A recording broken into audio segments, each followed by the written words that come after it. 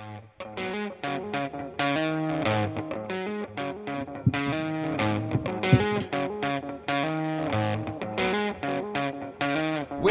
to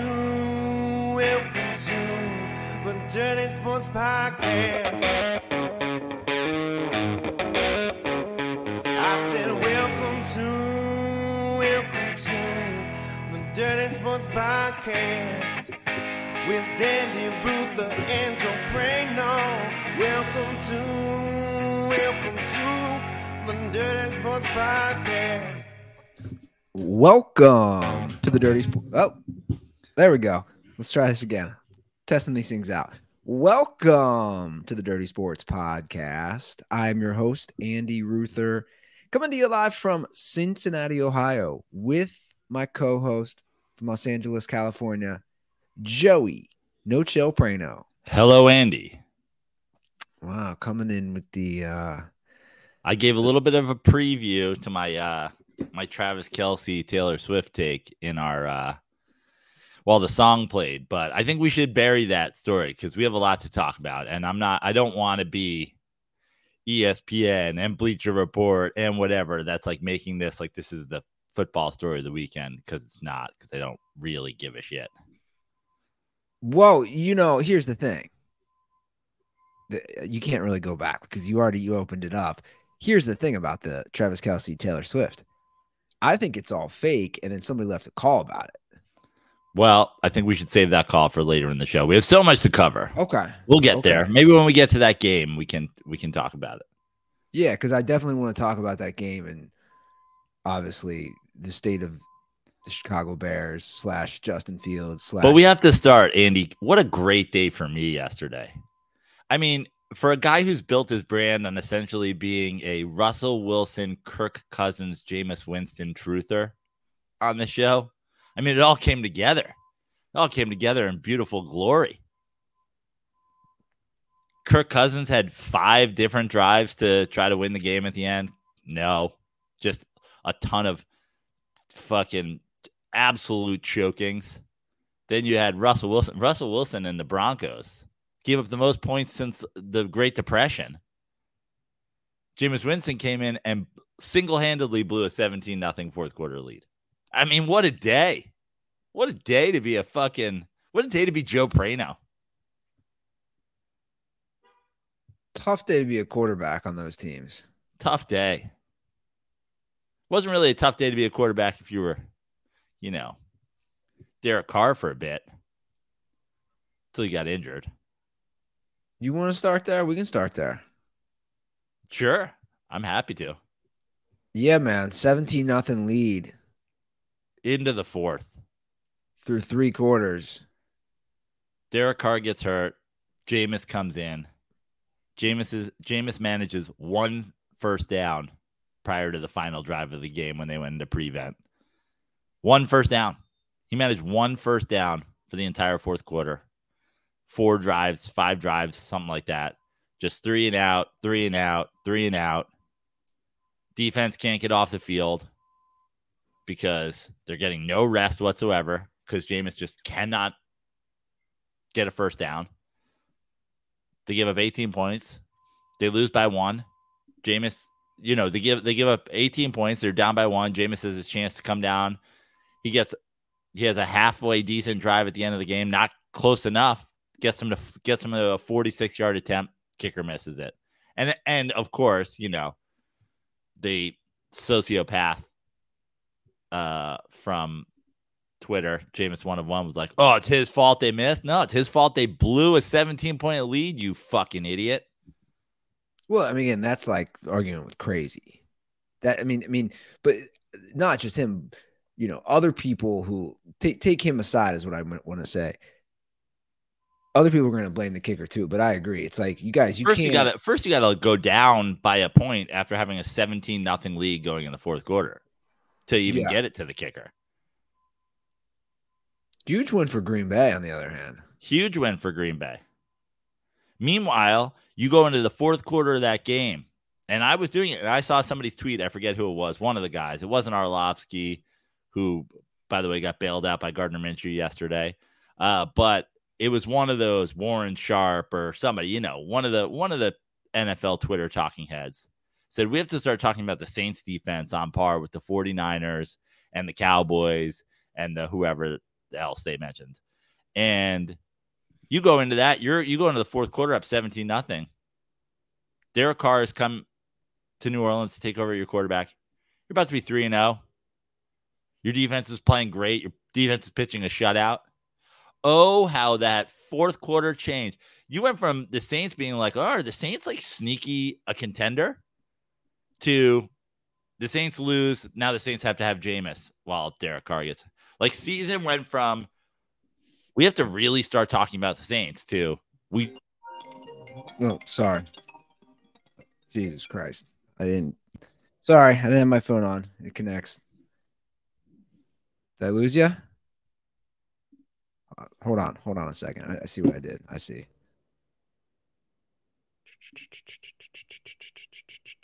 You there? Yep. Okay.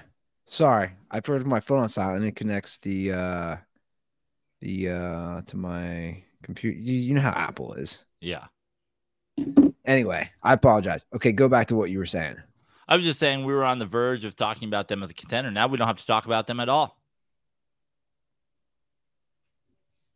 It's crazy, man. It really like now this year, there's one undefeated team in the AFC, the Miami Dolphins.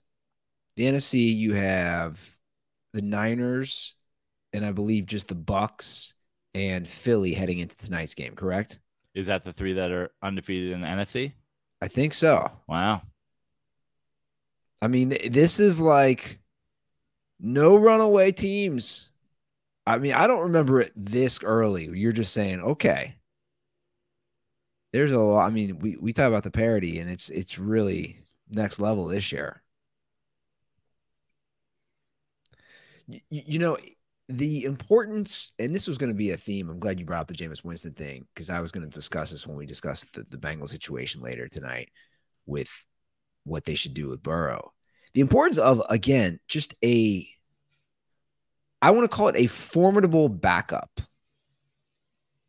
I don't, and I'm not saying, and I think Jameis, for the record, I do think he's a formidable backup. I would put him in that category, right? The thing about Jameis, though, is we're going on how many coaches in a row straight up just do not trust Jameis. They don't trust Jameis. Yeah. I mean, every fucking play was run, throw it short of the sticks, run, throw it short of the sticks. It's like they don't trust you. You don't trust you. Like Baker Mayfield, for all of his ups and downs, like, I mean, obviously he's a starter now, but he is on the Rams last year. You're a backup. At least you're going to come in and be confident, maybe recklessly confident, but confident nonetheless. Well, that begs the question then. Should Jameis be the old reckless Jameis? You might throw picks, but you might sling it around the field for a touchdown drive. Let the guy be who he's going to be. And here's my opinion of Jameis Winston. I don't think Jameis Winston has a spot on any football team that isn't essentially tanking. Okay? Because now you're asking Jameis to come in and be not Jameis. Why do you have him then? Aren't there tons of other guys who can come in and take care of the football and whatever? It's like Jameis is straight up just not a good modern quarterback. And the Saints season went from being they were on the verge of being one of the. Well, it's one game though, like perspective. It's a 17-point fourth quarter lead. No, their defense. Their defense was lights out until Jameis got there. Look, I agree that that'll be a huge blemish going back, looking at the end of the season of a game that got away. But again, it is 17 games. It is the NFC South. The 17 games, though, it's fine. The Saints might still very well win the NFC South with Jameis playing 6 games or whatever it is. But you're not winning shit with Jameis. No, I agree. And yesterday, we had to start talking about the possibility that the Saints were pretty fucking good. Now we don't have to talk about that. Well, yeah. It was nice, the idea of another contending NFC team. Now the Packers are 2-1, right? So it's like you flip it the other way. A lot of 2-1 teams, a lot of parity. But the reason I brought up the backup situation, look at Indianapolis. Minshew is a what I again would call a formidable backup. Right. Like, you're probably not shocked. We both took Baltimore, but are you shocked that they won? I'm not shocked that I'm certainly not shocked that they were in the game. But because I said while we were picking the games, I was like, it's hard not to live in fear of backdoor Minshew. Well, I think we both agreed. We thought they had a better chance of covering. Yeah. I know we said that. If Minshew was playing versus Anthony Richardson. Yeah.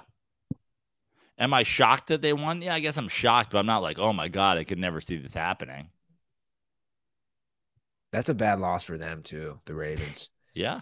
They would have been 3-0. Now they're 2-1 with the Browns, the Steelers, and pending the Bengals game tonight, who are 0-2. Dude, they're not. Did you watch that game at all? Yeah.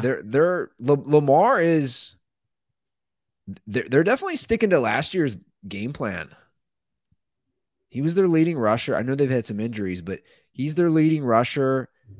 He's not slinging the ball around. He hasn't been slinging the ball around. They should have stat on Lamar. See, this is everyone says, oh, you're such a Lamar hater. But this is the main thing with Lamar. They showed the stat during the game. The last 2 seasons plus, he's 28th in the league when completion percentage when blitzed. So, that's my knock on Lamar, guys. Every NFL quarterback, when they have time, completes passes. Right. You're 28th, man. And conversely, that's where the Patrick Mahomes and the Joe Burrows and those type of guys, that's where they differentiate themselves, because when they are blitzed, they complete passes. 28, that's bad. The quarterbacks that are the elite quarterbacks in the league, you're afraid to blitz. 100%. No one's afraid to blitz Lamar. No one's afraid to blitz Kirk Cousins. No one's afraid to blitz guys. No one's going to be afraid to blitz Jameis. Now, to be fair, that non-pass interference call was pretty egregious. Dude, the NFL refs at this point. During that Ravens game. Just through up and down the league. You're such a rich league. Let this be their only jobs. Let this be pay them. I don't know what the answer is, but do something about these. I've complained about it on the show 1,000 times too. At what point does uncatchable, we're done with uncatchable? Now uncatchable is not a thing if it's illegal conduct. Back in the day, they used to say pass interference. Now it's oh, it's illegal contact. So it doesn't matter that the ball was uncatchable. And it's it's illegal contact because he touched the guy 2 seconds before the ball was thrown. The guy still threw the ball into the stands. Yeah, they don't really call the uncatchable thing anymore, which I haven't seen it in 4 seasons. Yeah. I know. I got to talk about the end of this Vikings game. This is on both fronts, both teams, the Chargers and the Vikings. We'll start with the Chargers because that's how the game played out.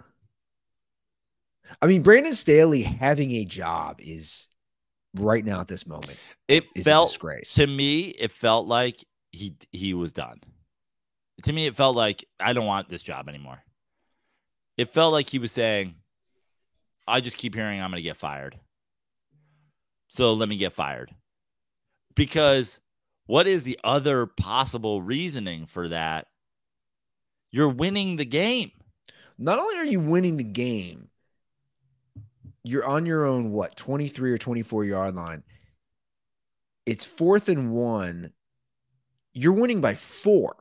Yeah. So I don't know if you heard the announcer, and I think it was Sanchez, and I don't know who the color commentator was, but I distinctly heard them say, watching the game, they go, dude, you're up by 4. This isn't a field goal.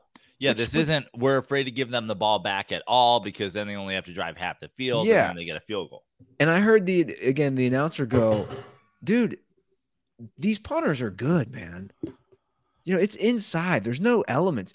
There's a good chance you get them down to the 12-yard. You're saying the 10, 12, whatever it is, yard line. You're saying that the Vikings have to drive the entire field and score a touchdown.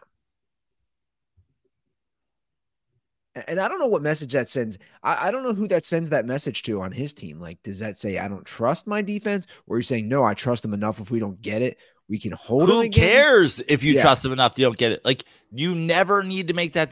That's a decision that never needs to be made. There's zero reason to ever not punt there unless your punter's hurt. I've never seen anything like it. It's so stupid. Never seen anything like it. Then the Vikings get the ball twice. And I was yelling at the TV going, this is insane what this guy's doing. This guy is out of his mind. So the Vikings get the ball, right? They convert on that 4th and 5. And then I'm going to pull it up here. This play happened. And again, this is the most Kirk Cousins end to a game probably that I've ever seen, with the debacle of taking forever to line up, not spiking the ball, just kind of rushing a play, which then you throw into double coverage, interception, game over. Just watch this. Right? So they complete here, 4th and 5. Okay, they're down to what? The 6-7 yard line. They have 35 seconds when Hawkinson is on the ground. And they're just taking their time, Prano. No, I never understood it. They're not going to, if you score, they're not going to have any time no matter what. Just spike it right there. Why is he's clearly trying to hear the call from Stefanski. They snap it at 12 and he throws it right where there's 2 guys. Game over. It's unbelievable. I mean, it's truly unbelievable. And then the nerve for both him and his coach to blame the Vikings crowd. The home crowd was too loud. Oh, did they say that? You didn't see that? No. In their post-game press conference, they both said the home crowd was too loud. And that was the problem, was that they couldn't hear. Now, you can see Kirk Cousins in that. He can't hear the play. So they are loud, but you can't blame your fans. Cool. They're loud. Stop the clock. I know. Spike it, dude. If you can't hear your coach, spike it. He said, I just couldn't hear him with the noise. Just ended up calling a play. The play I called was actually the same play he was trying to get to. Did I say Stefanski? I meant O'Connell. That's our coach, right? Yeah. Kevin O'Connell said, sometimes that happens. I mean, no, it doesn't. Because any competent quarterback would just spike the ball. Dude, you have 3. Then you have 3 downs from the 7-yard line to get in the end zone. 3 downs. You could still throw a short pass and spike it again if you wanted to. The last thing you want to do is rush the play, because that's what happens.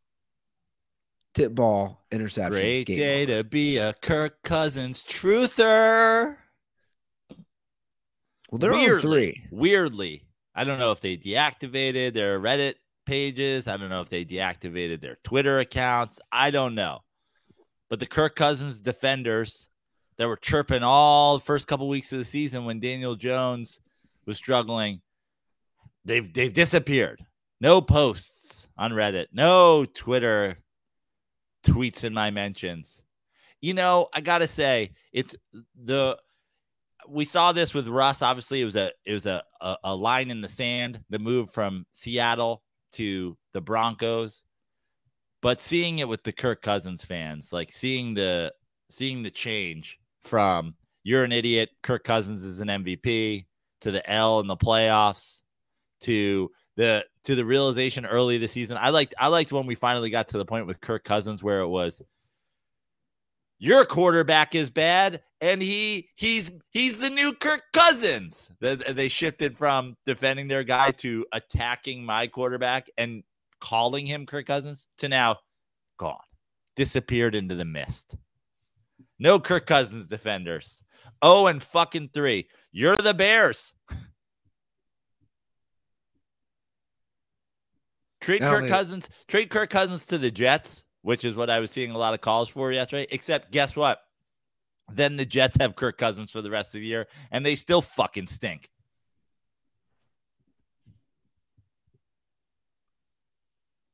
Well, they would upgrade. That would be an upgrade if they trade. Sure, it'd be an upgrade. Also, I'd give them 0% chance of winning. What do the Jets do, man? It's tough to watch. Did you see the latest reports of Matt Ryan and Carson Wentz reportedly reached out to the Jets last week? Yeah. Carson Wentz, no. I mean, but the even last guy who needs a turnover machine. Yeah. Truly, the Kirk Cousins model makes sense. It's like get a quarterback who's on the last year of their deal, bring him in now. Obviously the plan is to have Aaron Rodgers back. So you only need a guy for this season.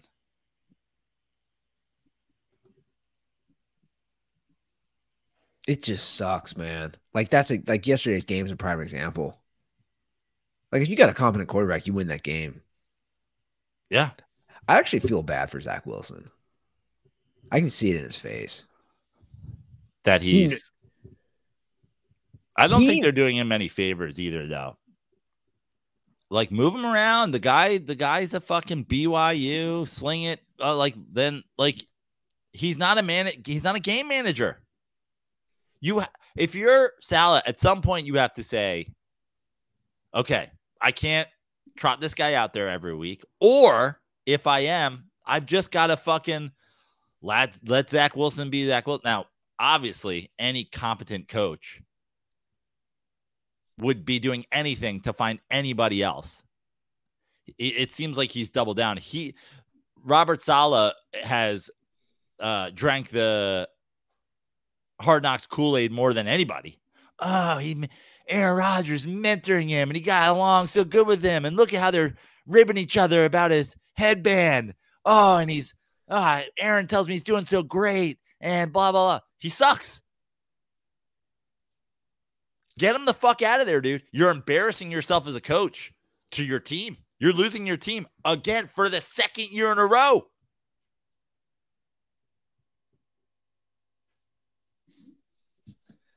But who's that guy? Who's the guy to go in there? Yeah, who's that Gardner guy? Minshew today, right? Like, where are the back? Go trade for fucking Cooper Rush. Go get Kirk Cousins. Like, again, you're not going to – these guys aren't winning you the Super Bowl. At least they're winning you games. Yeah. I know. It just sucks, like I said. I mean, like, it just sucks to see the whole season just pissed away like that. Because they 100% are winning these types of games with just a decent quarterback, man. Patriots aren't that good. Come on, Patriots are bad. They are bad. They put up 15 points.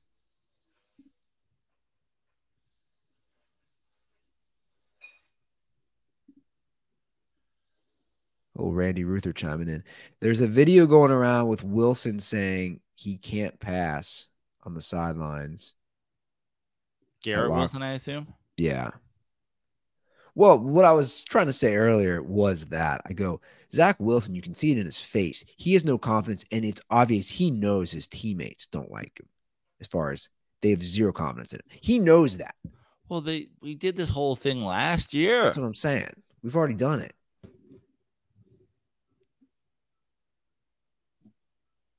I don't know.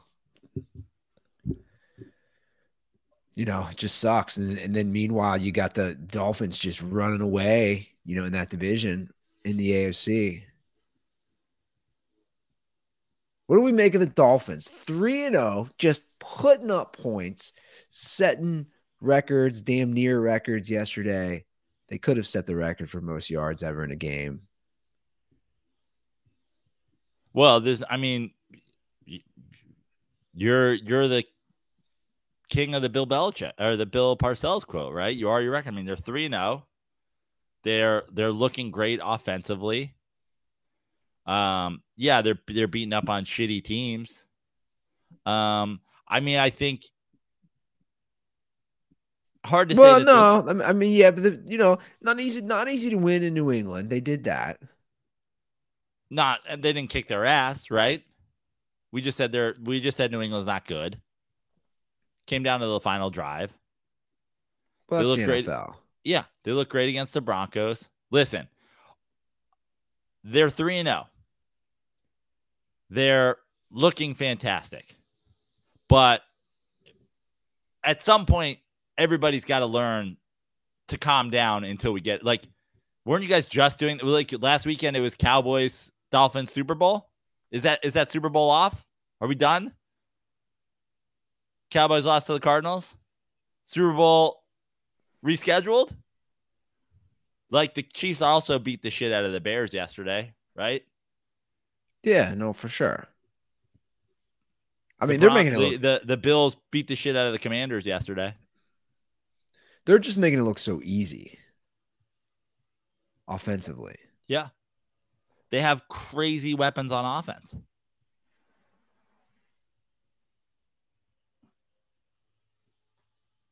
It's crazy that they scored more points in that game than the Broncos have scored all year. Well, the Broncos are fucking terrible. Well, they're not just terrible. Like, they're both sides of the ball. I mean, I think Sean Payton is just got to be regretting this situation at this point. He's got to be pissed off that he came back. I mean, look, you can do all your Russell gloating all you want. I'll say it again, though. Yeah. But I'll say this again. I have never seen it. It's almost like it leaves me as a sports fan watching this unfold to have a guy again have like a really good 10 years.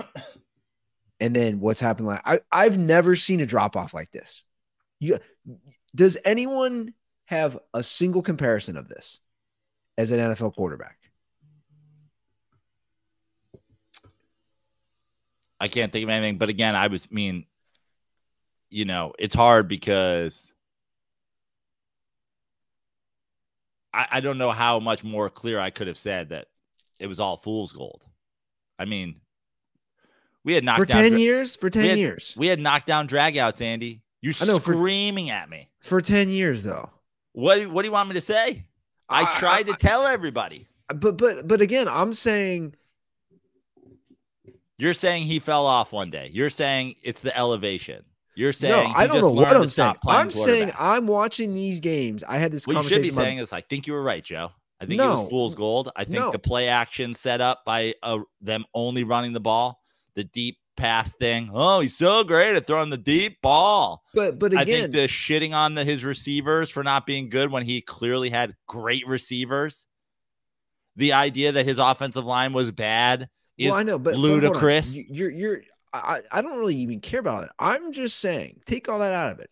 What I'm trying to get to is the discussion I was having yesterday with some family. I'm just saying a 10-year window where Russell Wilson is a middle of the road NFL quarterback. He looked great on a great team. He looks shitty on a shitty team. But they weren't always great. That's my point, is that they were great when they had the Legion of Boom. I would argue they were great. And where they were deficient is when they gave Russell Wilson too much money and started having holes at other positions. Well, that's going to happen anytime you give anybody money.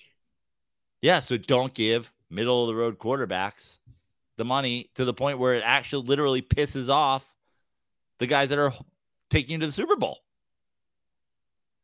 Receivers don't like hearing that Russell's carrying them.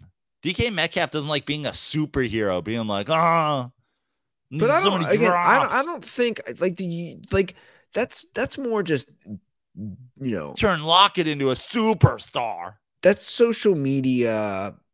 Yeah, but this is what these guys hear all day. They hear it all day. It's just nuts. The Kirk Cousins, you like that thing, is just all the proof that you need. People hear it. He came in, he picked out one single reporter. No, I know people hear it, and we're going to get to, trust me, we're going to get to college clips where every college coach is losing their goddamn mind because they're definitely hearing all the noise. But I don't know. Again, it's just like a drop off unlike anything I've ever seen. And then he's got all the other shit going on. It's crazy. That's all I'm saying. I've just never seen a drop off like this after just 10 years. I just never seen it. I have no clue. There is no comparison to do this to, because it's not just him. It's the team. It's now everybody around him. Like he's almost, Russell Wilson's almost a case study in how to not market yourself.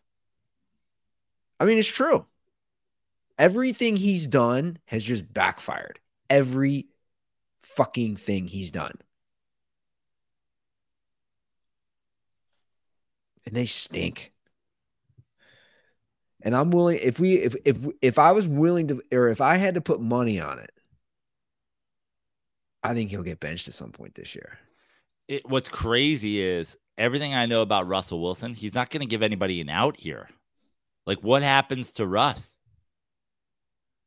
If you're Sean Payton, you're just like benching him, and then what? You can't trade him. No one wants him because his number's so high. I mean, you force him into retirement at gunpoint. Like, I mean, that's what I'm saying. The retirement's the only option. He's not going to do that. Look at him. Look at everything we know about Russell Wilson. Russell Wilson wants to play till he's 50. Broncos country. Let's walk slowly.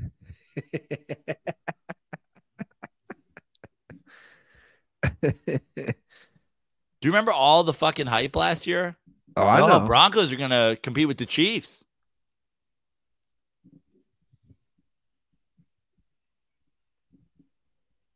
Again, like, I'm just like, it's nuts. You'll see a guy in the NBA or Major League Baseball who'll suddenly just drop off. But I just feel like, again, again, a quarterback position, you'll see it at running back. We've talked about it. You'll see it at receiver. It's just like everything around you is cancer. That's what's happening. You're cancer. The team, the coach. Oh, Kyrie Irving was the next great thing. He was a Scottie Pippen to LeBron's Batman. He was he's so good. Then all of a sudden it was like ego, ego, ego. I want out. How's it gone since? Just stay on a really good team, bro. If you're Russell Wilson, stay on a really good team. Stop with all the bullshit that you're doing. Take a fucking pay cut. Why would I take a pay cut? We win 10 games every year. Cool, dude. You haven't been in Super Bowl since year 2 when you weren't making any fucking money. It's crazy, man. It's absolutely crazy. Deshaun Watson finally had a good game yesterday. Yeah. He's going to need to do that. That was his best game since he came back. The AFC North's going to be wild. Oh, especially after that Steelers game last night, man. It is going to be wild. Kenny Pickett looked all right.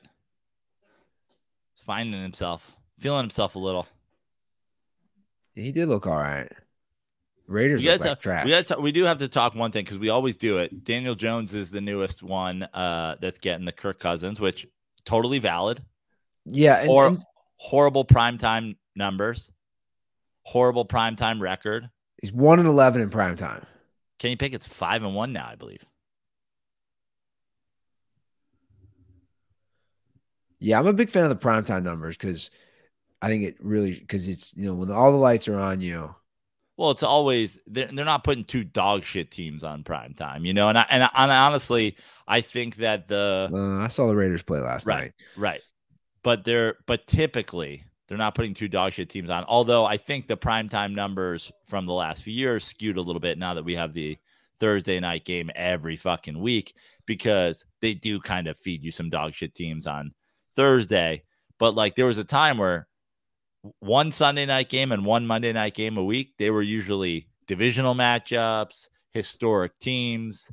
two good teams. Like, so it was not just the lights and the pressure and all that, but it was also, you usually have tough competition. Yeah. I want to talk about Josh McDaniels going for a field goal down 8 with like 2 minutes and change. It's twice. What? I just don't. Dude, when you got bailed out on the first one, it was like God was telling you, bro, like, I really don't like, you've been a good patron. You've been praying a lot lately. I'm gonna save you from having to answer questions about why you made one of the most idiotic coaching decisions of all time. And then he did it again. I just don't understand some of these coaching decisions. I just don't get it. It's like these guys have lost all common sense thought process. Like, there's no one just thinking logically. I feel like the NFL. And the worst part is they use the potential to justify the thing. Like, if it ever works out, they go, see, it worked. And if it doesn't work out, they go, but this is how it could have gone. It's like, yeah, but it's not how it went. Like, even in the Packers game, Packers won 18-17 because they went for it. They went for a 2-point conversion. They got it. They scored a touchdown. They kicked. They went up 1. Are we at the point now where the Green Bay Packers aren't playing for overtime at home at Lambeau?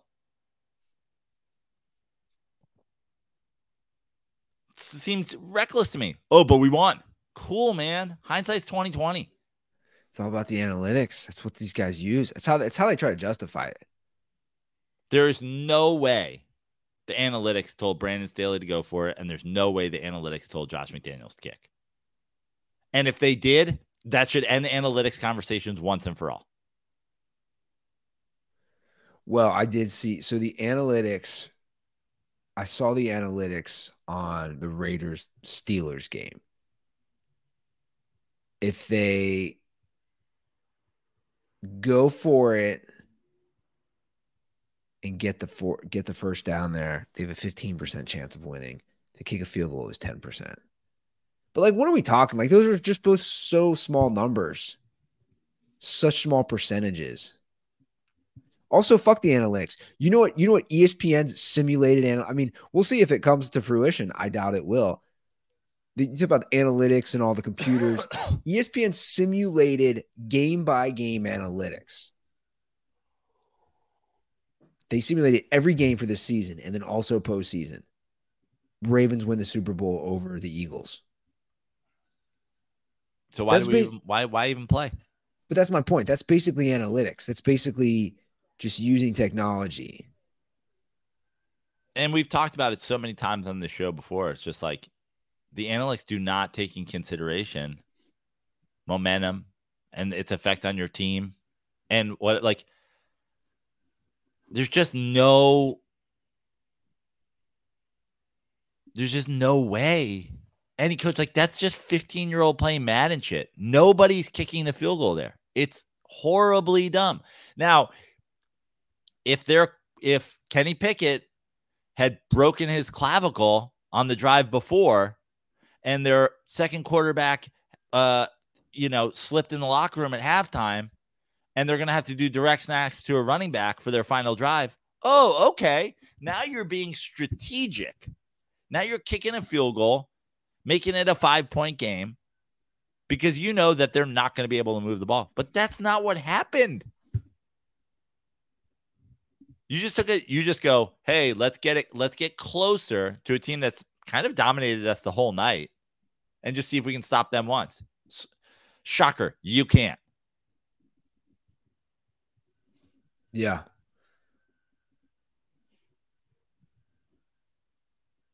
So let's talk a little Chiefs, Bears. This is a game that pissed me off, that, like, I just don't know why I didn't just take in one of the leagues that I do picks.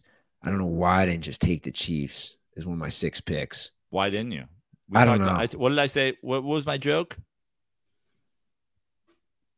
It was 13, but I was joking it would be like 1,300 or some shit. 30. Yeah, something. I don't know. I'm an idiot. I took the fucking Cowboys. I thought the Cowboys were just gonna kick the shit out of the Cardinals. Not only do they not cover, they lose. But the Bears are rock bottom right now, man.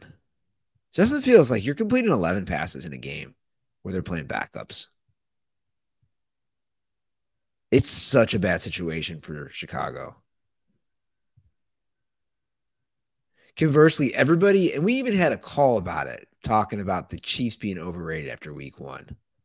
Overrated after week 1? Remember, it was like not the Chiefs hype, and it's like here we are. They lost at home to the Lions. Now they've won 2 in a row. Oh, we had a call after week 1 saying the Chiefs are. Yeah. It's a quarterback league, guys. I don't know what to tell you. It's basically all we talk about at this point. But that's all that matters. Like grow up. All that matters. Like grow up with the Chiefs are overrated. If Patrick Mahomes is healthy, they're not overrated. You're embarrassing yourself. Oh, I'm a Lions fan. It's cool you have Jared Goff. That's exactly how much respect I give your team. You have Jared Goff. Oh, look at all these changes we made and this coach. You have Jared Goff. I think you have the opportunity to at some point be the 12th best team in football on your best day. Because you have Jared Goff. You have to go into the playoffs and you have to win 3 or 4 playoff games against playoff quality teams. I'll take the Chiefs in the AFC right now. Yeah, so would I. The Dolphins, they look so good. Cool. I'll take the better coach, the better quarterback. And by the way, McDaniels might be a better coach, but like, he's not a better coach than Andy Reid. They've been there before. Yeah. Come on, experience, all those things. You do have the Taylor Swift thing into the equation now. The best chance of ending a Chiefs dynasty that I've ever seen. Dude, I have so many thoughts on this, but I kind of want to share them. I kind of don't want to share them. Here's my number one hot take, and this is it's not going to upset anybody who listens to our show, but it will upset some people if this is something that we clip. My manager, Randy, if you're listening, might not like it, but here's my simple take on this. Travis Kelce is mega rich and mega famous. Like he's a top 5 most famous not quarterback in the NFL. Would we agree? It's a good question. Star power wise, like if you were walking down the street, if the average football watching American was walking down the street, you're more likely to spot Travis Kelce than you are Justin Jefferson. Yeah, I was actually Christian McCaffrey, or one of the Bosas. Maybe you see a J.J. Watt, who's not even in the league anymore, or something like that. But like from a standpoint of a guy who's been in a bunch of Super Bowls lately, been in a bunch of commercials. Oh, he's in you're so mega many now. rich. You're mega famous. This is an L for Travis Kelce. Dude, you're dating down. Like, you're one of the most rich, famous men in America, and you're dating a fucking 6.5. I'm sorry. Oh, you're talking purely looks. Purely. What do you need? More fame and fortune? Like, what is the end game her here? Star power is... Who cares? He's dating up. Her star power is next level. Yeah, but what does that do for him? Now he's just Taylor Swift's boyfriend? Oh, it does. Come on, man. It does an enormous amount for his branding. So I guess that would be where I'm saying you take an L. So at this point, Travis Kelce is bagging like mid chicks to publicity chase. Maybe. That's an L. You look at them like this is an American celebrity power couple right now. Okay, let's talk about some of them we've seen before. Jay-Z and Beyonce, Jennifer Lopez and Ben Affleck, Kim Kardashian and Kanye West, Brad Pitt, Jennifer Aniston, Brad Pitt, Angelina Jolie. Imagine a room where no one knows anything. Like there's no fucking Jesus, a gardener outside my window. Imagine walking in a room where you know nothing. You've just been brought from an African tribe that has no access to the internet. And Angelina Jolie, Beyonce, Jennifer Lopez, and Taylor Swift are in there. You're like, who is she? Their secretary? Is she going to write their letters for them? I'll just say this. Travis Kelce and Jason Kelce. Have you seen Jason Kelce's wife? She's like Little Miss, like girl next door. She's always got a hat on. She's always talking about the kids. Again, I watched the whole. She's like one of the main characters in the documentary. Dude, if you at the Travis Kelce Taylor Swift wedding, when everybody gets dolled up, Kylie Kelce would blow Taylor Swift out of the water. But hold on a second. Is your viewpoint of her looks? It might be. Listen, I get it. Is it not tarnished by all the other stuff? No. So you don't have a biased opinion. I don't think so. So here's the thing. Kim Kardashian is a fucking trash bag, but like, she's objectively hot. So like Taylor Swift's never done it for me either. Oh, you don't like long backs? Girl next door. Well, she's very plain. There's no, and for me, sex appeal isn't always just about looks. It's. So I got in a huge, no surprise here, argument with two of my sister-in-laws and my girlfriend yesterday when that game was on, because it was about Taylor Swift, and I was so all I was saying was they were getting mad at me because I was like, I don't get it. Like, I don't hate her, but I was like, I don't get it. And then I brought up Madonna's the one I always bring up. I'm like, because it's easy. I go, okay, Madonna had the sex appeal, was revolutionary in, you would argue, like with women and sex and pushing the boundaries. And then the gay community lodged onto her, which was like a huge, like a whole other thing. So like she had all these communities who loved her. And I was like, I said Madonna was groundbreaking and I would use the word revolutionary in her music and all that. And they were getting mad at me saying, well, she, have you heard her music? And I said, I don't really listen to it. And then it was like, she writes her own songs. You've never seen her perform. Kind of. And I was like, okay, cool. But it kind of first of all, let's leave Taylor Swift's artistry out of it. All right, cool. This is the equivalent, like even her artistry, great songwriter. Okay, let's be unbiased. Great songwriter, right? Like remember Joe Namath back in the day? Joe Namath, very Travis Kelce, the fur coats and all the thing and like the well-tailored suits and going to all the awards things, whatever. He just started dating Joni Mitchell. Cool. Joni Mitchell is a great songwriter. Awesome. Mid AF.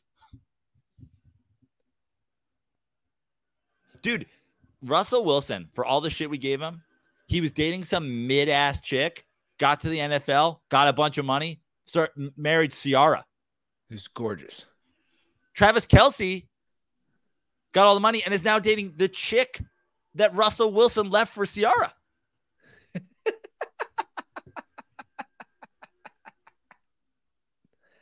Yeah, but again, like I said, take looks aside. That's fine. Star power. So that's why no one's as big as Taylor Swift. That's why to me it's an L though. So to me, you're just like, this is what you want to be, dude. You just want to be the guy who dates Taylor Swift. Well, let me play a call because this plays into the discussion of, is this all set up? Which you can look at from multiple angles, and we'll start with the call. All right, boys. So this is Preston and Conspiracy Time. There's no way Travis Kelce and Taylor Swift actually give a shit about each other, right? This is just a way to like bring in all the Taylor Swift fans and make them NFL fans for viewers, right? Like it couldn't be more obvious, right? Anyways, stay dirty, boys. All right, boys. So this is Preston. Oops, sorry. Is the NFL struggling for fans suddenly? I don't think it's struggling, but it is a whole new fan base. And of all the people, they're doing Travis Kelce. This is a bad conspiracy theory. Now, a conspiracy that Travis Kelce is just like hold on, wants to be a megastar. Hold on a second. Why? Yeah. See, I never took it from that. I took it from this Travis Kelce wants to be a megastar. That's where I was like, this could be totally all made. You know, they made this all up as far as they actually are dating. I don't think it's the craziest idea what he's saying. Why not Travis Kelce? But like okay. Now you also have to think about the Taylor Swift angle of it. So Taylor Swift is this mega star, biggest star in the world. Like, she's going to hang out with Travis Kelce's mom because she's real big on the NFL. She wants to boost the NFL. No, the NFL has billions upon billions of dollars, and they said, "Hey, Taylor Swift, we're gonna under the table pay you all this money." Taylor Swift's doing okay. How much money does somebody need? Well, this spurs which is kind of my point about Travis Kelce. Listen, well, hold on. Let me go back to that. You said how much money does she need? This goes back to me getting in a huge argument with my sister-in-laws yesterday, and something we've already discussed in the show. She must need more because she charges $25 for a bottle of water. So who knows? $75 for a sweatshirt. Maybe she wants all the money. I don't know. To me, the bottom line is if Travis Kelce was Hunter Henry, this is the score of a century. You're just some receiver. You're just some tight end in the NFL. You're dating Taylor Swift. You and the America's Girl Next Door. You're a power couple. You're getting the Chris Humphries treatment. Now the whole world knows who you are. For Travis Kelce, in my opinion, it's a huge L. I don't care that I'm a misogynist. I don't care that I'm it's not misogynist if you're not attracted to her. That doesn't make you shallow. But here's the thing, you're just not attracted to her. But I also just think like objectively, like I bet you she's not in the top 50 hottest chicks Travis Kelce's ever been with. And now she's like date 3 with his mom. Taylor Swift is a great example of a chick who hangs out with your mom on date 3 and pounds the glass, even though she's never been to a football game. You're like, Jesus Christ. Now she's pounding the glass. Like we had to teach her football in the car on the way here. Now she's like, let's fucking go. Her and Brittany Mahomes are going to make the annoying white girl Voltron. Or Brittany gets very jealous. Yeah. The attention's away from her. And poor Jackson Mahomes, man. He was like 6 months away from fucking TikToking with Taylor Swift in the owner's box. Now he's in a dog kennel in Patrick Mahomes' garage because he's on house arrest for trying to finger blast a married restaurateur. To prove to everyone that he's not gay. Yeah. Just going to throw that in there. Yeah, I don't know, man. Look, everybody is talking about it. I mean, everybody.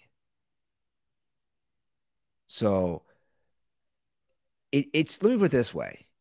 The theory, and then I want to get back to some football. The theory, I know you shot down Preston's theory, but I don't think it's as insane as you think. Here's something that's crazy to me. I'm watching the NFL Network just does highlights. They just do highlights, like in-depth highlights, right? I think the conspiracy theory here that's better than any conspiracy theory that this is the NFL is just the conspiracy theory that Taylor Swift is a calculated sociopath, has been forever. She plays upon her fans' emotions. It's all High School Diary and breakup and fucking Mean Girl shit. And then she was like, oh, I was just dating a fucking neo-Nazi. What better than like to counter with like, why don't I go back? Why don't I go be America's girl? Why don't I go date a famous football player? I think the conspiracy theory that this is all yet another one of Taylor Swift's master plans is better than everything. Have people stop talking about the fact that the last guy I was dating was watching degradation porn and date Travis Kelce, who's, oh, he's got a show on Amazon about his brother and their mom and his family, and oh, it's so cute, and his brother's got little girls, and now she's just like, oh, why don't I just be the cheerleader with the varsity jacket? Well, maybe, but what I was going to say was that they, on the NFL Network, and they show some press conference clips as well. They were showing Patrick Mahomes reacting to it at the press conference and Andy Reid. And I was thinking, this is nuts, man. ESPN. Bill Belichick did it. That's what I'm saying. Yeah. So like, this is next level. Everybody's talking about it. Yeah, because she's the biggest star in the world. That's my point. So he's not taking an L, is my point. He is taking an L. That's why he's taking an L, because he's just cloud chasing. If that's solely what you're doing, that's an L to me. How much, like, what is she going to do for you? She's going to make you super rich? No, you are super rich, dog. Yeah, like, but he can go next level rich. Okay, man. so that's what he's doing. He's cloud chasing. That's an L to me. That's just simply, that's an L. Yeah, but you're solely focused on when Kanye did the Kim Kardashian thing. Again, I think Kim Kardashian is gross, like as a human, and Kanye West at this point has proven he's a gross human.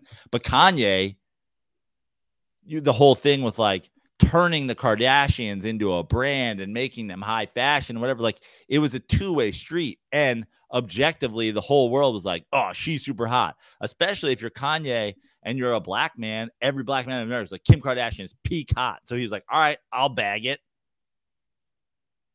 Right? Yeah. Now Travis Kelce is banging Kim Kardashian's secretary for more Instagram followers. But again, like if he's doing it for business wise, it makes sense. I don't know. Look, he had a nice game yesterday. The team killed him. I think it's to be continued. I'd be shocked if this actually went anywhere. Who knows? We'll see. I don't know what's real, what's fake. You never know. I mean, and then the thing, does Travis Kelce come to every game with an old school convertible and leave with just one? Like it was a whole fucking to do. Oh, I know. I know it was. Trust me.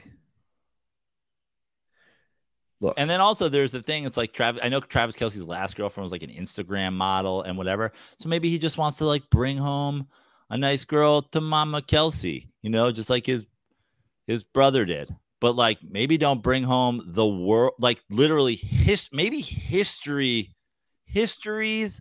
greatest like gossip machine, history's greatest stress event. Like nobody, like history's greatest drama queen. You're bringing home history's greatest drama. Like Jason Kelce's wife just got a hat on. Is like, I just raised the girl. Taylor's already writing songs about like how the mom, she loved the mom, and then Travis didn't do her right. It's like, dude, this chick's gonna fuck up your family, dude. That's what she does. We've spent too much time on this. See, it's working. We spent the last 15, 16 minutes on this shit. This is David Beckham fucking Sporty Spice. Like imagine he ended up marrying the one who wears the Adidas track pants. Sporty Spice. Imagine he went with the one with the snaggle tooth and the tracksuit. You're like, dude, you're David Beckham. Posh is right there. Wasn't Sporty gay? I don't know. Let me ask you something. If you're the Cincinnati Bengals tonight, yeah, do you play Joe Burrow? What is going on? He's probably going to play out here. So here's the situation. If the Bengals lose tonight, their season's over. Correct? 100%. If Joe Burrow gets hurt, their season's over. So they're taking a chance. Like there's a lot of season over on the line here. The truth of the matter is the Bengals have been so bad for so long that they don't want a year during their quote unquote window to be punted. They're not going to punt on a year during their window. Now, a smart coach and a smart franchise would say, if we're going to win the Super Bowl, we should be able to beat the Rams at home with a backup. Yeah. I agree. But I think Bengals fans, the majority of them, don't really care. Like, I don't think people care as much about their players. I don't think people have that much care for like the human element of it than a lot of people. Like, I think a lot of people want Joe Burrow to play because they just want to see their team win. I know, but let me say this. Even if in the long term, they can't think about the long-term health of Joe Burrow. And Joe Burrow, one of the best assets about Joe Burrow, or features, or whatever you want to say, is his mobility, right? He's a very athletic quarterback. He runs when he has to, but he's mobile in the pocket. He's had no mobility the first 2 games. He's going to have no mobility tonight if he plays, or next week against Tennessee. Dude, Aaron Donald's on the Rams. Need I remind him? He's the guy who ended that Super Bowl. I just like the short-sightedness on so many levels, and we all know it hits home for me. But again, I said it all along, guys. I did. Nothing changed. You go 2-14, you draft Joe Burrow because you luck into being shitty. But nothing has changed with that organization. I think I saw a statistic that the Bengals have started 0-2 in 4 of the last 5 years. They started 0-2 his rookie year. So 3 of the last 4 for sure. Oh, yeah. And before that was Andy Dalton. So probably 4 of the last 5 years. And who's been coaching those teams? Zach Taylor. Again, you guys can say, oh, you're too hard on him. Dude, the players like him. That's cool. This goes back to what you're saying. If you're a Super Bowl contender and your quarterback goes down, you don't need the best backup. Dude, Chad Henne had some very important drives in 2 of the Chiefs' Super Bowl wins. Chad Henne is a formidable backup, or was a formidable backup. Jake Browning, who's never started an NFL game, is not a formidable backup. Just think about these things. Listen, I mean, I think everybody agrees that the Bengals are not Super Bowl contenders without Joe Burrow. Of course 100%, they're not. Of 100%. course they're not. But also, to be a Super Bowl contender with Joe Burrow, you need to be good enough to win games without him. I agree. But that's my point is I mean, there's, I don't think this Bengals team is the Jeff Hostetler Giants. I don't think this Bengals team is the Nick Foles Eagles. I don't think this Bengals team is, any of those teams that obviously Tom Brady's a wild example of a backup who came in and did great things, but like you have to be able to just win a random game in September at home against a team that certainly isn't an elite NFL team. No. It'll be interesting. They're having a big Ring of Honor tonight. Chad Johnson, Boomer Esiason. It's going to be all white. I just would there be nothing, in my opinion, there'd be nothing more Cincinnati than they win the game and then it just causes long-term repercussions, or at least this year repercussions. Burrow plays, wins, has some great passes, and then you're like, cool. Now he's playing hurt the whole year. I don't know. Everything I've read, I just don't really understand. Like the one thing I read was if he doesn't play tonight, then he's not going to play for a month. But if he plays tonight, he's just going to keep playing hurt all year. And I'm like, it's week 3. What all year? This isn't right. This isn't Aaron Rodgers straining his calf in week 12. It's week fucking 3. But if he doesn't play tonight, he doesn't play for a month. Why? I don't know. That's just one of the many things I've seen. Who knows? all these guys, Schefter and Rappaport and the local guys, they all. When's their bye? It's coming up too.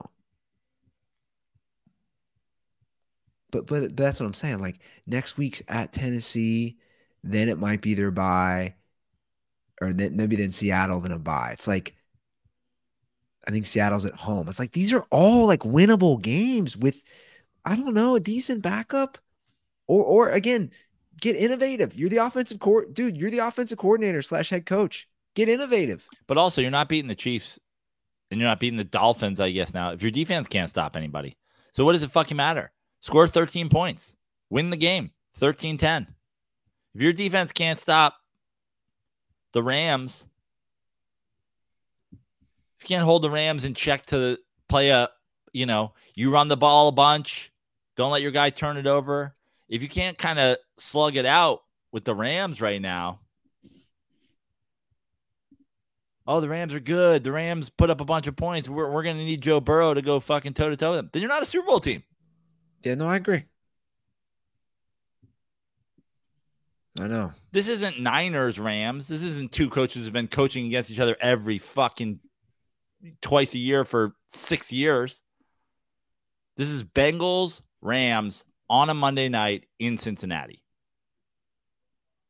I look at it from just like a caring about a human. Like what are we doing here? Like we're deciding to play Joe Burrow because we're essentially saying if he loses, the season's over. So we're going to put that above Joe Burrow's health.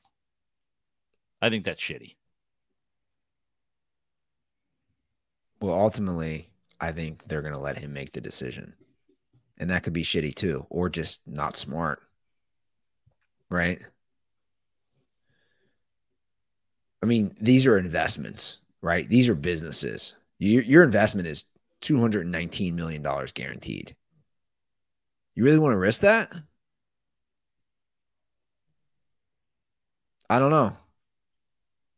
You said it best, and I couldn't agree more. They are Super Bowl contenders with Joe Burrow, in my opinion, as long as he's healthy, whether it's this year, next year.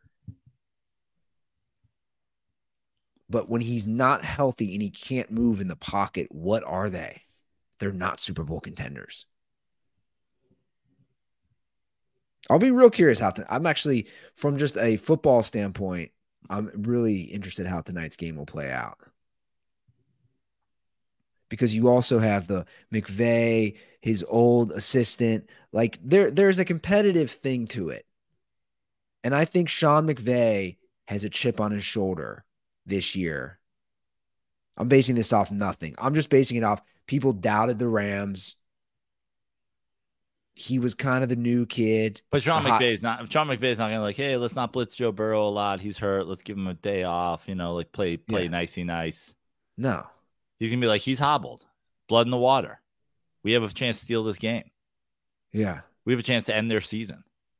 Yeah, we have a chance to be 2-1 right in the thick of the NFC. They're not going to win that division. Most likely, obviously, San Francisco's going to win that division, but they start out 2-1. You never know how this season could play out with playoffs and seeding. I was shocked, though. I was absolutely shocked about that Cowboys game yesterday. Yeah, it's crazy. That's your any given Sunday moment of the week. But, dude, the Cardinals, they've played 3 tight games at this point. I know. Well, everybody was saying they were, it was tank for Caleb Williams. I don't think they got the memo. No. And then there was they're tanking second halves, but obviously that's not the case. I think Danny Dimes just carved them up in the second half. But yeah, they kind of walloped the Cowboys too. They beat the shit out of them. Like the Cowboys were chasing them the whole game. The problem with the Dallas Cowboys now and in the recent past is like they've kind of forgotten what got them there in the dynasty. Like they took a core of the guys that didn't get the hype. Those teams were built on offensive line and defensive lines. stopping runs, running the football to the tune of Emmitt Smith becoming the all-time leading fucking rusher. Troy Aikman was like the ultimate game manager. I mean, he game managed his way to the fucking Hall of Fame. But it's almost like now they're only Irvin and Dion and Emmitt Smith, and they're none of the fucking nuts of it. Like they couldn't stop the Cardinals from running the ball. In the NFL, if you can't stop the run to the tune of like controlling the game, you're not a legit, like, oh, their defense is so good. It's like, cool. Like, Micah Parsons is legit, dude. No one's denying that. But having a single edge rusher when the Cardinals are running all over you doesn't matter. Like, that's how you neutralize that. Yeah. I know. It's nuts. Russell Wilson was basically Troy Aikman in the beginning of his career when you said his name. Yeah. It is crazy. Now, Troy Aikman does have a Super Bowl MVP, though. No doubt about it. So listen, Troy, that's the thing about quarterbacks in the NFL is the name of the game isn't passing yards, and it's not whatever. It's like, just win the fucking Super Bowl. That's what makes you a great quarterback. Like being the guy that your team needs you to be. Look at Tom Brady's career. You know, that was the great thing about Brady and Belichick together. It's like there's so many different forms of Tom Brady. Tom Brady was the old. Tom Brady was throwing for like 156 yards in Super Bowls. Tom Brady was the ultimate game manager. Then Tom Brady also has 500-yard Super Bowl games or 400-yard Super Bowl games. And he has the Randy Moss era. And he has the fucking, you know, we're not going to stop anybody on defense. We're going to play a lot of be the guy your team needs you to be. But if you're just, oh, I'm just me. I'm just whoever I am. And my team will fucking figure it around me. You better be really fucking good. Yeah, I think that's pretty rare for people to be that guy. Obviously not to the level that Tom Brady did it. Right? Yeah. No, I mean for sure. But like we go back to the Jameis Winston thing. Jameis Winston won a Heisman and won national championship and has all the tools. And Bruce Arians was like, dude, we have a good defense and we can run the ball. And we have weapons. Like, I just need you to not turn the ball over. And he was like, no. I ain't going to do that. I eat interceptions and W's. And he's like, all right, well, you're gone. I'll literally go get a guy that's been doing this his whole career and just be like, Tom Brady, do you have any interest in coming in and not turning the ball over and immediately winning Super Bowl? Tom Brady's like, I'd love that. Can I bring Gronk? And he's like, absolutely. Yeah. I know, man. And some guys aren't capable of it too, you know? Well, again, that's the thing. Adapting to the team around you, adapting to the personnel, adapting to your defense, trusting if you have a good defense, letting them play. We got to get to some of this college drama.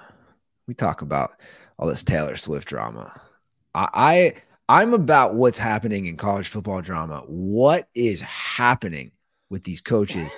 And my theory is... Are we talking about Dion or are we talking about the Ohio State coach? What are we talking about? Well, that's what we're about to talk about. My theory is that these guys are all, whether it's Ryan Day with Ohio State or Oregon's coach, they all want to be Dion. This is my theory. Yeah. Is that Dion has left such an imprint. They all want to be Dion. That Ohio State Notre Dame game was like a classic, like knockdown, drag out football game, right? It comes down to the final play. Did you watch it? Yeah, I saw the end. Notre Dame So like putting 10 guys on the field for multiple plays at the end of the game. Like, what the fuck are we doing here? Yeah, well, that's awful coaching. But, you know, a hard fought back and forth, two college football blue bloods. And then the post-game interview, which the truth is I turned it like right off when the game ended. Yeah. It was just, these games keep going forever, these college games. Went to bed, woke up, saw Ryan Day literally yelling at your geriatric grandfather. That's who he's yelling at. Yeah. He's mad about Lou Holtz. He's mad about something Lou Holtz said on Pat McAfee's show. Lou Holtz, who in the interview, he can't even sit upright. Can you imagine? Even like, did somebody tell him what Lou Holtz said? Did Lou Holtz like write him text him after? Has anybody understood what Lou Holtz said? Think about what you is. If they don't bring their succotash and it's not suffering, she's not gonna have a chance. She's gonna live on Earth. I didn't even know. This should be a long day. What are you saying, old man? I didn't even know Lou Holtz was still alive. I thought Lou Holtz drowned in a pile of his own drool. Yeah, this is what I mean. Lou Holtz hasn't been on TV for a while. This is what Lou Holtz said, which caused. Lou Holtz was in a nursing home and in a hospital bed, and they were like, use the electric bed to sit him upright. He's got to go on Pat McAfee. Pat, you even have sleeves on today? What's going on over there? I saw you were on ESPN now. ESPN doesn't have a budget that includes sleeves? Back in my day, I would spit my players' faces, and not just because they spit every time I talk. I would actually go out of my way to spit on them. I'd choke guys. Now I'm doing interviews with guys not even wearing sleeves. What's going on here? This is what he said last week on McAfee's show. Team is a better football team than Ohio State. Love hearing that. Please, Coach. And let me tell you why. We have the best offensive line in the country. Sam Hartman won't even get his dirty all year. He has time to throw the football. The offensive line, we have great running back. Esteem is averaging about 10 yards a carry. We have great receivers. So offensively, we're set. Defensively, our defensive line's better. And you look at Coach Day, and I coached at Ohio State under Woody Hayes. We won the national championship when I was there. That's right. So I'm proud of that. However, he has lost to Alabama, Georgia, Right. Clemson, Michigan twice, and everybody that beats him does so because they're more physical than Ohio State. And I think Notre Dame will take that same approach.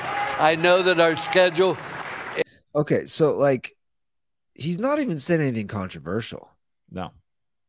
Again, he can barely sit in the chair. Like what? He's 86 years old. I don't even think that's his body. I think that's a body that they put in the chair, and that's his. They just dropped his head on like fucking Krang in Teenage Mutant Ninja Turtles.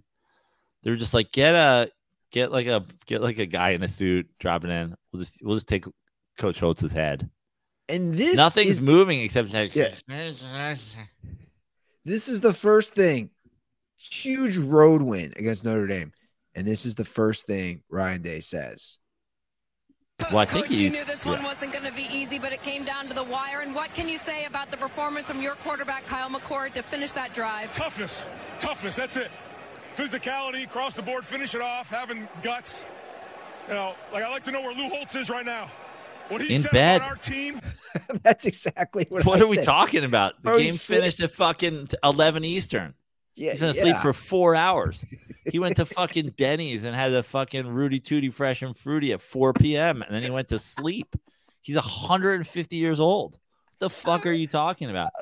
And Ryan Day, like, maybe stop dyeing your beard if He you want looks like people to take Steven you Seagal. serious. He looks like the Steven Seagal. Look at College this. football is such a fucking joke. We got Steven Seagal with his dyed beard yelling at Lou Holtz, who's been asleep for 4 hours. Oh, but Lou Holtz is gonna wake up in the morning like DeMar Hamlin. Did we win? He doesn't know. It's unbelievable. And he didn't stop there. Lou Holtz falls asleep during the London game. It airs at 10 a.m. Finish it off, having guts.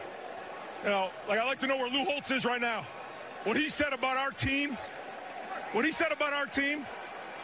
I cannot believe.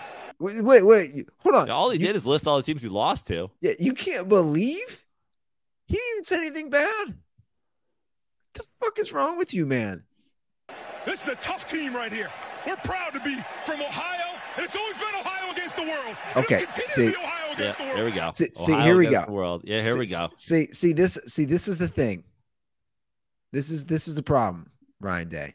This is why everyone fucking hates the state I'm from. You had to go there and turn it into Ohio against the whole world. No one in the rest of the world never even thinks about Ohio until Ohio kicks open the door of every world's room and goes, "It's Ohio versus everybody." It's like, what are you doing here? You're not even invited. Literally, no one's seeing. We think about you once every 4 years when we see which way the presidency goes. That's it. Other than that, no one's thinking about Ohio ever. It's the same mentality we saw with the Lions and Hard Knocks, Detroit versus everybody. Dude, it's not Ohio versus the. What are you doing? You are doing a disservice to me and all the Ohioans. No one, when I drive to Kentucky or Indiana or Michigan, I don't walk in like it's fucking Ohio versus the world, bitches. I'm here to like, come on. What are you doing, man? Imagine going. He didn't just say against. He said the world.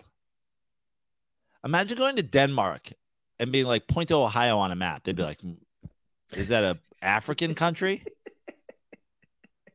Ohio versus the world. Where's Ohio? They're like, America? Maybe? Unbelievable. But again, here's what I think. These coaches are all wannabe Dion guys. Because even Oregon's coach, I'm going to ask you this right now. Oregon obviously waxed the shit out of Colorado, which I saw coming a mile away. I really did. I mean, it was a 21-point favorite.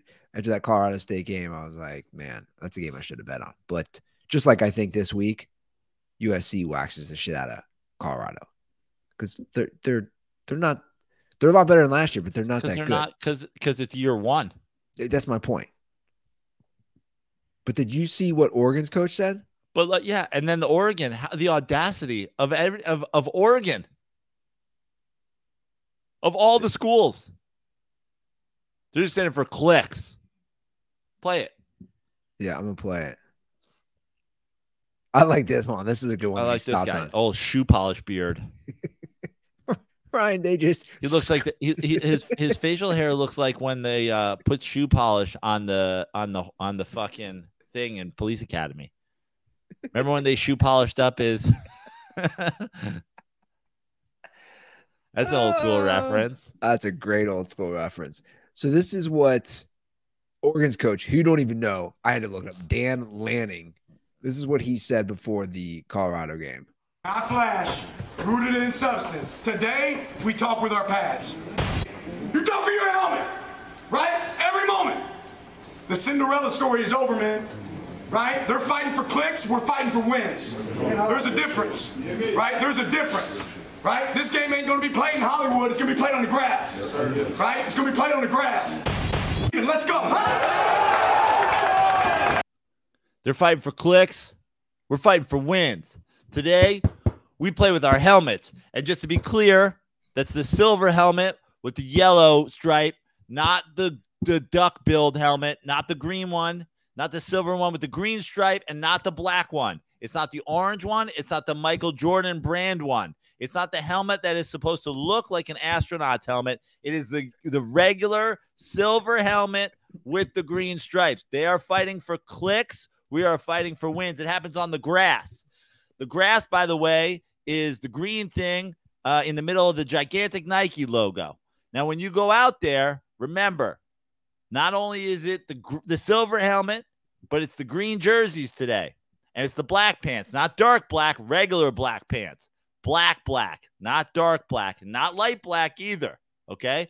We're not doing the blackout thing.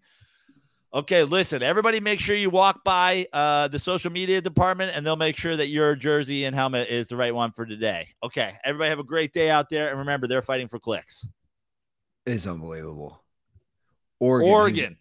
Who's literally been known for the last, I don't know. Here's what Oregon's literally been known for. The uniforms.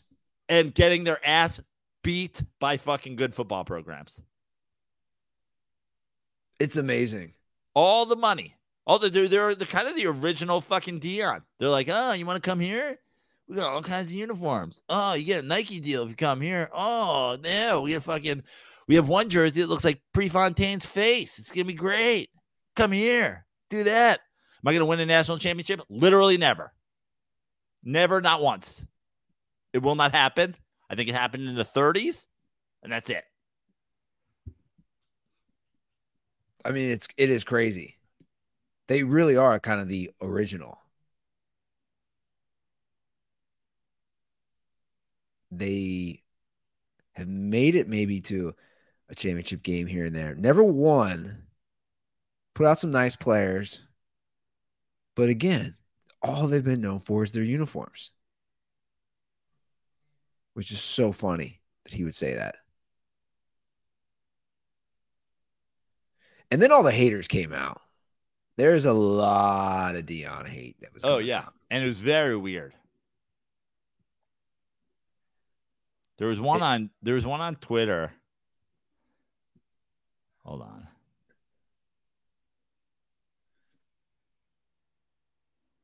Carrie Steele. Do you know who Carrie Steele is? Oregon is taking a stand for all of us. Literally everybody replied, who the fuck is us? Like, how's the name spelled? Kari.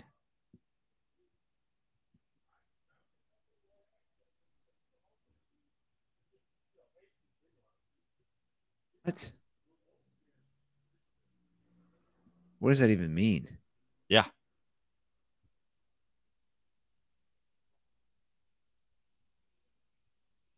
$22.6 million views on Twitter. Yeah, because everybody's like, what are we talking about, lady? It's like, it's a racial thing? Is this It makes you wonder. Definitely, I think there's a lot of racial elements going on there. Yeah. With Deion. But here's the thing. I do believe, I'm serious. I think these Day and Oregon's coach, I think this is like the Deion effect. They don't even realize it subliminally. They're like, oh, Deion is now they're not as well spoken as Deion. They're not as like Deion. I can personally watch Deion speeches and get turned. No Riz, as the kids say these days. Yeah. There's none of that, and it's not as well spoken. It's not as like I get turned when I watch a Deion speech. If I watch Ryan Day's speech, I'm just like, are you Steven Seagal's long lost brother? I don't know what I'm watching here. You're yelling at an 86-year-old man. But like, I don't know. I mean, if I start seeing Nick Saban doing this shit, I'm gonna laugh my ass off. It's just like we're talking about it. They got their ass kicked, but I didn't want, like, I don't know who these people are who just want Colorado to just get their ass kicked. Yeah. See, to me, I think Colorado, like, I think Deion and Colorado are everything that's wrong with college sports, but also at the same time, it's a great, like, if you're going to turn college sports into this thing where it's, there you can just transfer wherever you want, you can pay players or whatever. Like college football, as I've been talking about, has gone, it's over. Like it has nothing to do with universities. But Deion's just taking advantage of that. Like if this is the system that you're gonna create, then yeah, take advantage of it. Yeah. Do you? Did we see one of the best catches of all time this weekend in the Florida game? So let me just say something, because I put this on the rundown. When I saw the Odell Beckham catch the first time live, I said to my brother-in-law, not a football fan, I was like, that's the best catch I've ever seen. When I saw this Florida catch, I thought, before I saw a replay, I was like, is that better than the Odell catch? And I'd like to break it down because I still haven't decided. So this was against Charlotte. Let me rewind it. Sorry. So this is the play. First of all, it's like full extended, backhands it, backhand one hand. The backhand is a factor. And then the hit. Just by gets two guys. Lit up. Never takes the ball into his second hand. never even really pulls it into like his body. The Odell thing, I mean, okay, obviously the one hand factor is why both are amazing. Odell's was like back over his head. So watch this. This is in slow-mo. This is bananas. The ref gets in the way, but hold on, let me rewind it a little. All right, so he leaps. He's turned around. I mean, that's pretty wild. The Odell being over the head is kind of but like to me, backhand's tougher and jumping is tougher. And then he takes a hit. He gets right up. He gets right up. No. Now, Odell was getting interfered with while he was catching it, which is a factor. I might give Odell's the slight edge because it also went for a touchdown and he was being interfered with. But like him to take 2 hits after snatching a ball out of the air backhand, it's the only thing I've ever seen that goes up there with it to me. That's including the Jefferson catch from last year. It's including the Pickens catch. That's the first one I saw that was like that might challenge it. Yeah, it's definitely up there. Like, to take the hit. It's like the ball just glued to his hand. Yeah. It's how it looks. Full extension and the backhand. He backhands it. Yeah, that's insane. You almost want to watch them side by side. Yeah. You want to get to a few calls? Sure. Let's do it. 310-359-8365. That is our hotline, I should say. Let's do a couple calls. People want to keep calling it about Daniel Jones. Like, guys, we're spending a lot of time on Daniel Jones. Like I'll play a couple of them, but come on. Like, let's get to some better quarterbacks. Just call it what it is. Like I'll play this call and then we'll try to get past this at some point. Hey, Andy. Hey, Joe. It's Greg Feldman from Salt Lake City, Utah. Just had a quick question here for you. So for the Giants, would you rather have Brock Purdy or Daniel Jones as your quarterback? Condoms are for Kirk Cousins. Well, I guess the question there has a lot to do with they're two different quarterbacks. Well, but I mean, are we talking about financially at all? Is finances a part of that equation? Well, look, here's my thing on Brock Purdy as you kind of think about that. If this question doesn't include finances, I think it's a horrible question. I disagree with the idea that anybody can judge. Do you think that you're fairly judging Brock Purdy versus Daniel Jones situations? Well, I was about to say, like, Brock Purdy is in a great situation with Mike Shanahan or Kyle Shanahan. So, like, forget fucking Kyle Shanahan. How about Deebo Samuel and the fucking throwing screens that go for 15 yards? How about Christian McCaffrey? How about fucking George Kittle? How about a good offensive line? Like, what are we talking about? Forget their coaches. But that's part of it, is my point. Is that part of it? You've built this great just team, man. That's a well-constructed team. They're on their third string quarterback. Brock Purdy's a third string quarterback. Let me just say this. Finances aside, I'd rather have Daniel Jones on the Niners.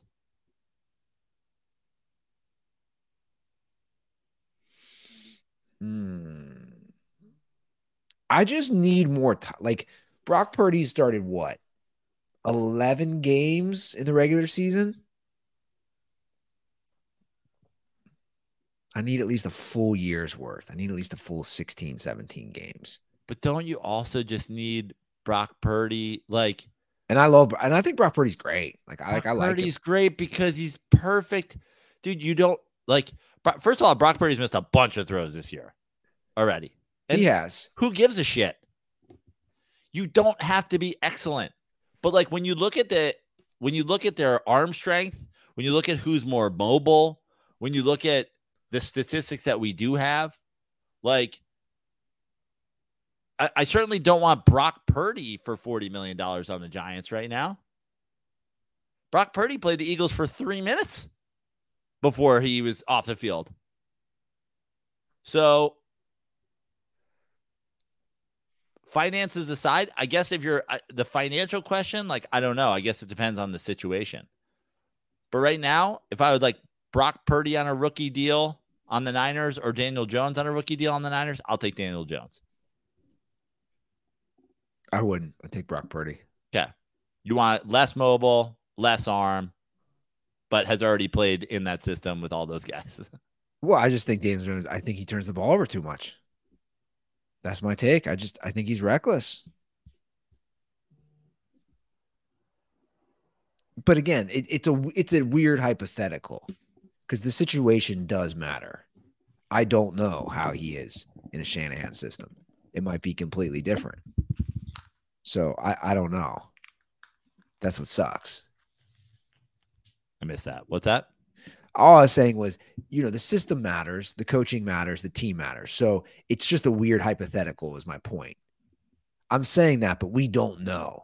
It's like the old adage we always say, what is Tom Brady if he's drafted by the Browns? Of course. Does he play 5 seasons in the NFL? And then also, you gotta look at these guys. It's a lot of times the physical thing isn't Jameis Winston isn't a bust because he got to the NFL and it turns out he didn't have as strong an arm as they thought. And he wasn't as mobile as they thought. That's never the thing. The question mark becomes, can they handle it at the NFL level? Can they handle reading defense? Can they handle whatever? It's Brock Purdy's not really having to do any of that shit yet. Brock Purdy right now is Jared Goff on the Rams, but he's probably better than Jared Goff a little bit, But when you look at these guys, it's or he's early Russ.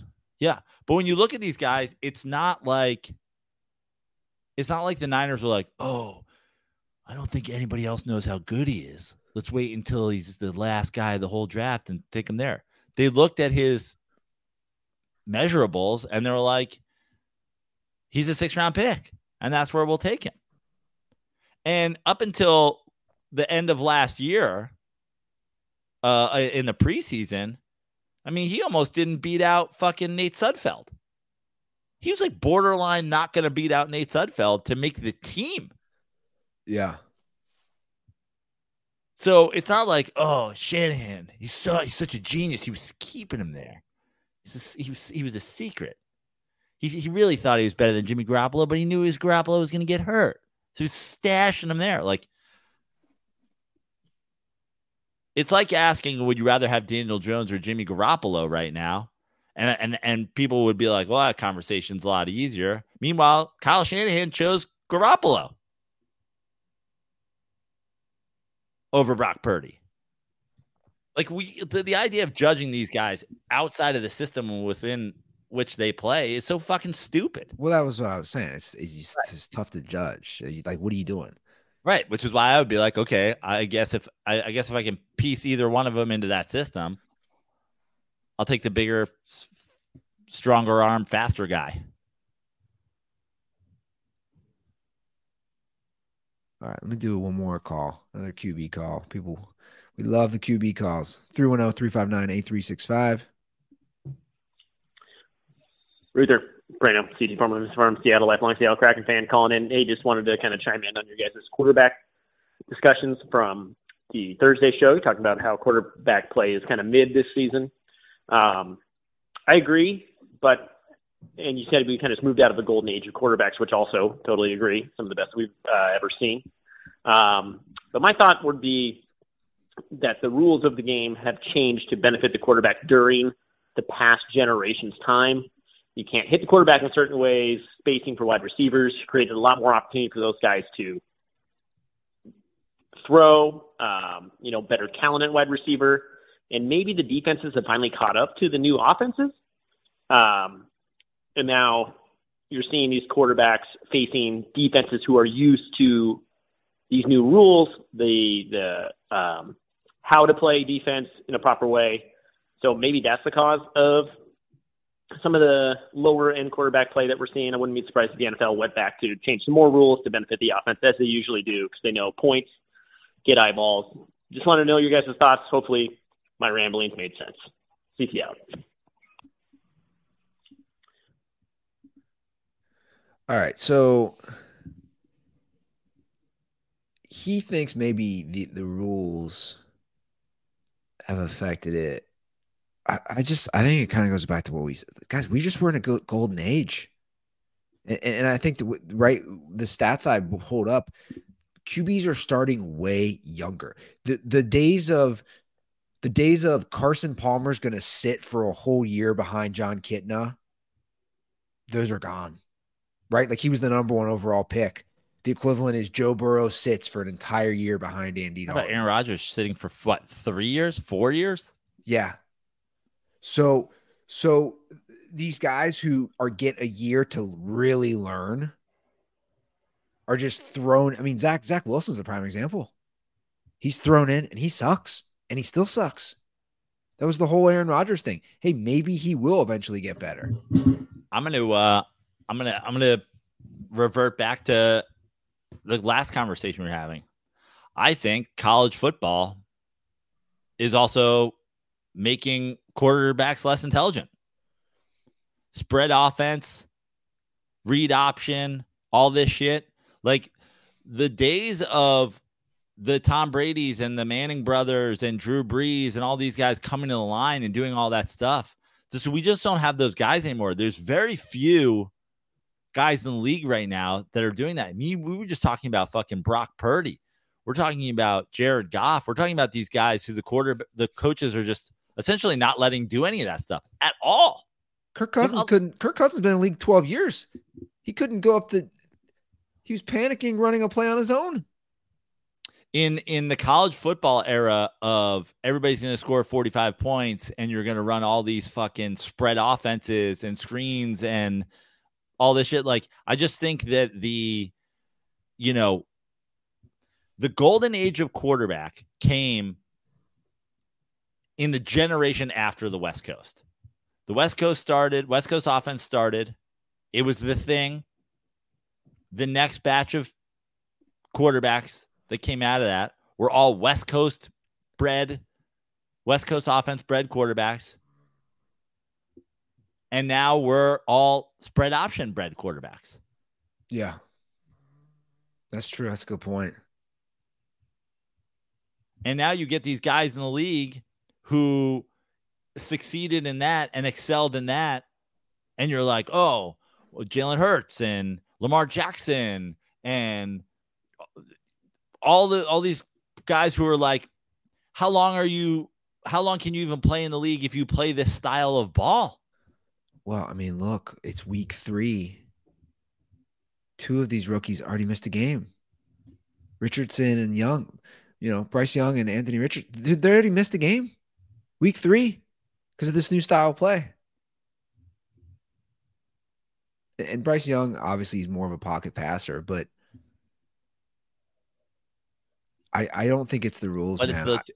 It's not even the style of quarterback that exists in it is one thing, but also just the style of quarterback that you are recruiting to win those to succeed in those kind of offenses. Like, yeah, they're going to vary. Bryce Young's more of a pocket passer than Lamar Jackson or whatever, but it's like, where are the schools, like, I don't know. I don't watch enough college football, but it seems like, oh, okay.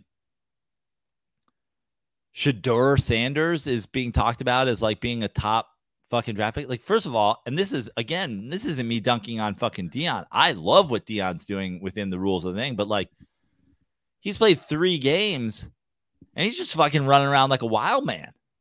Like, yeah. Can he come into the NFL and read NFL defenses? Because unless you're Shanahan unless you're McVay, unless you're these guys where like you're going to call the play and it is going to be what it is, and they're not going to be able to audible at the line and you just live or die with that play, you better have a fucking shit ton of talent. Yeah. All right, those are the calls I'll play today. 310-359-8365. That's our hotline. Give us a ring. Follow us on social. Come see us in New Orleans December 16th. Comedy show following. 2 comedy shows. I apologize, following. The 1000th Dirty Sports episode. Andy, I was going back and forth with our boy Jameis 101 yesterday, and I've been telling all the Saints fans, we're coming to New Orleans. They're like, I got to check out your podcast. I was like, yeah, we've been exposing this guy for years. Check out our podcast. Also, we're coming to your town. Hopefully for Saints fans.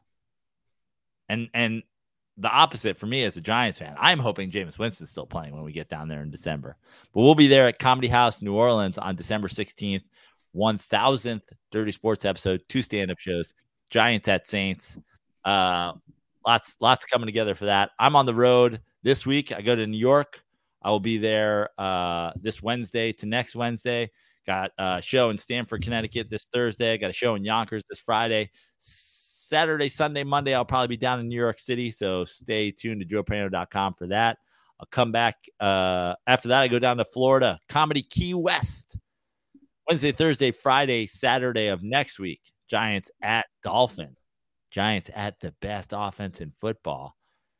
Next Sunday, back here for a couple weeks, and then it's Vegas, Alaska, and of course, New Orleans. All that in my bio at Joe Prano on Instagram, at Joe Prano on TikTok, and just, click on my link tree. Come check out the show. Word. All right, guys, that's our show. Thanks for sticking with us. We'll be back on Thursday. Have a great week. And as always, stay dirty.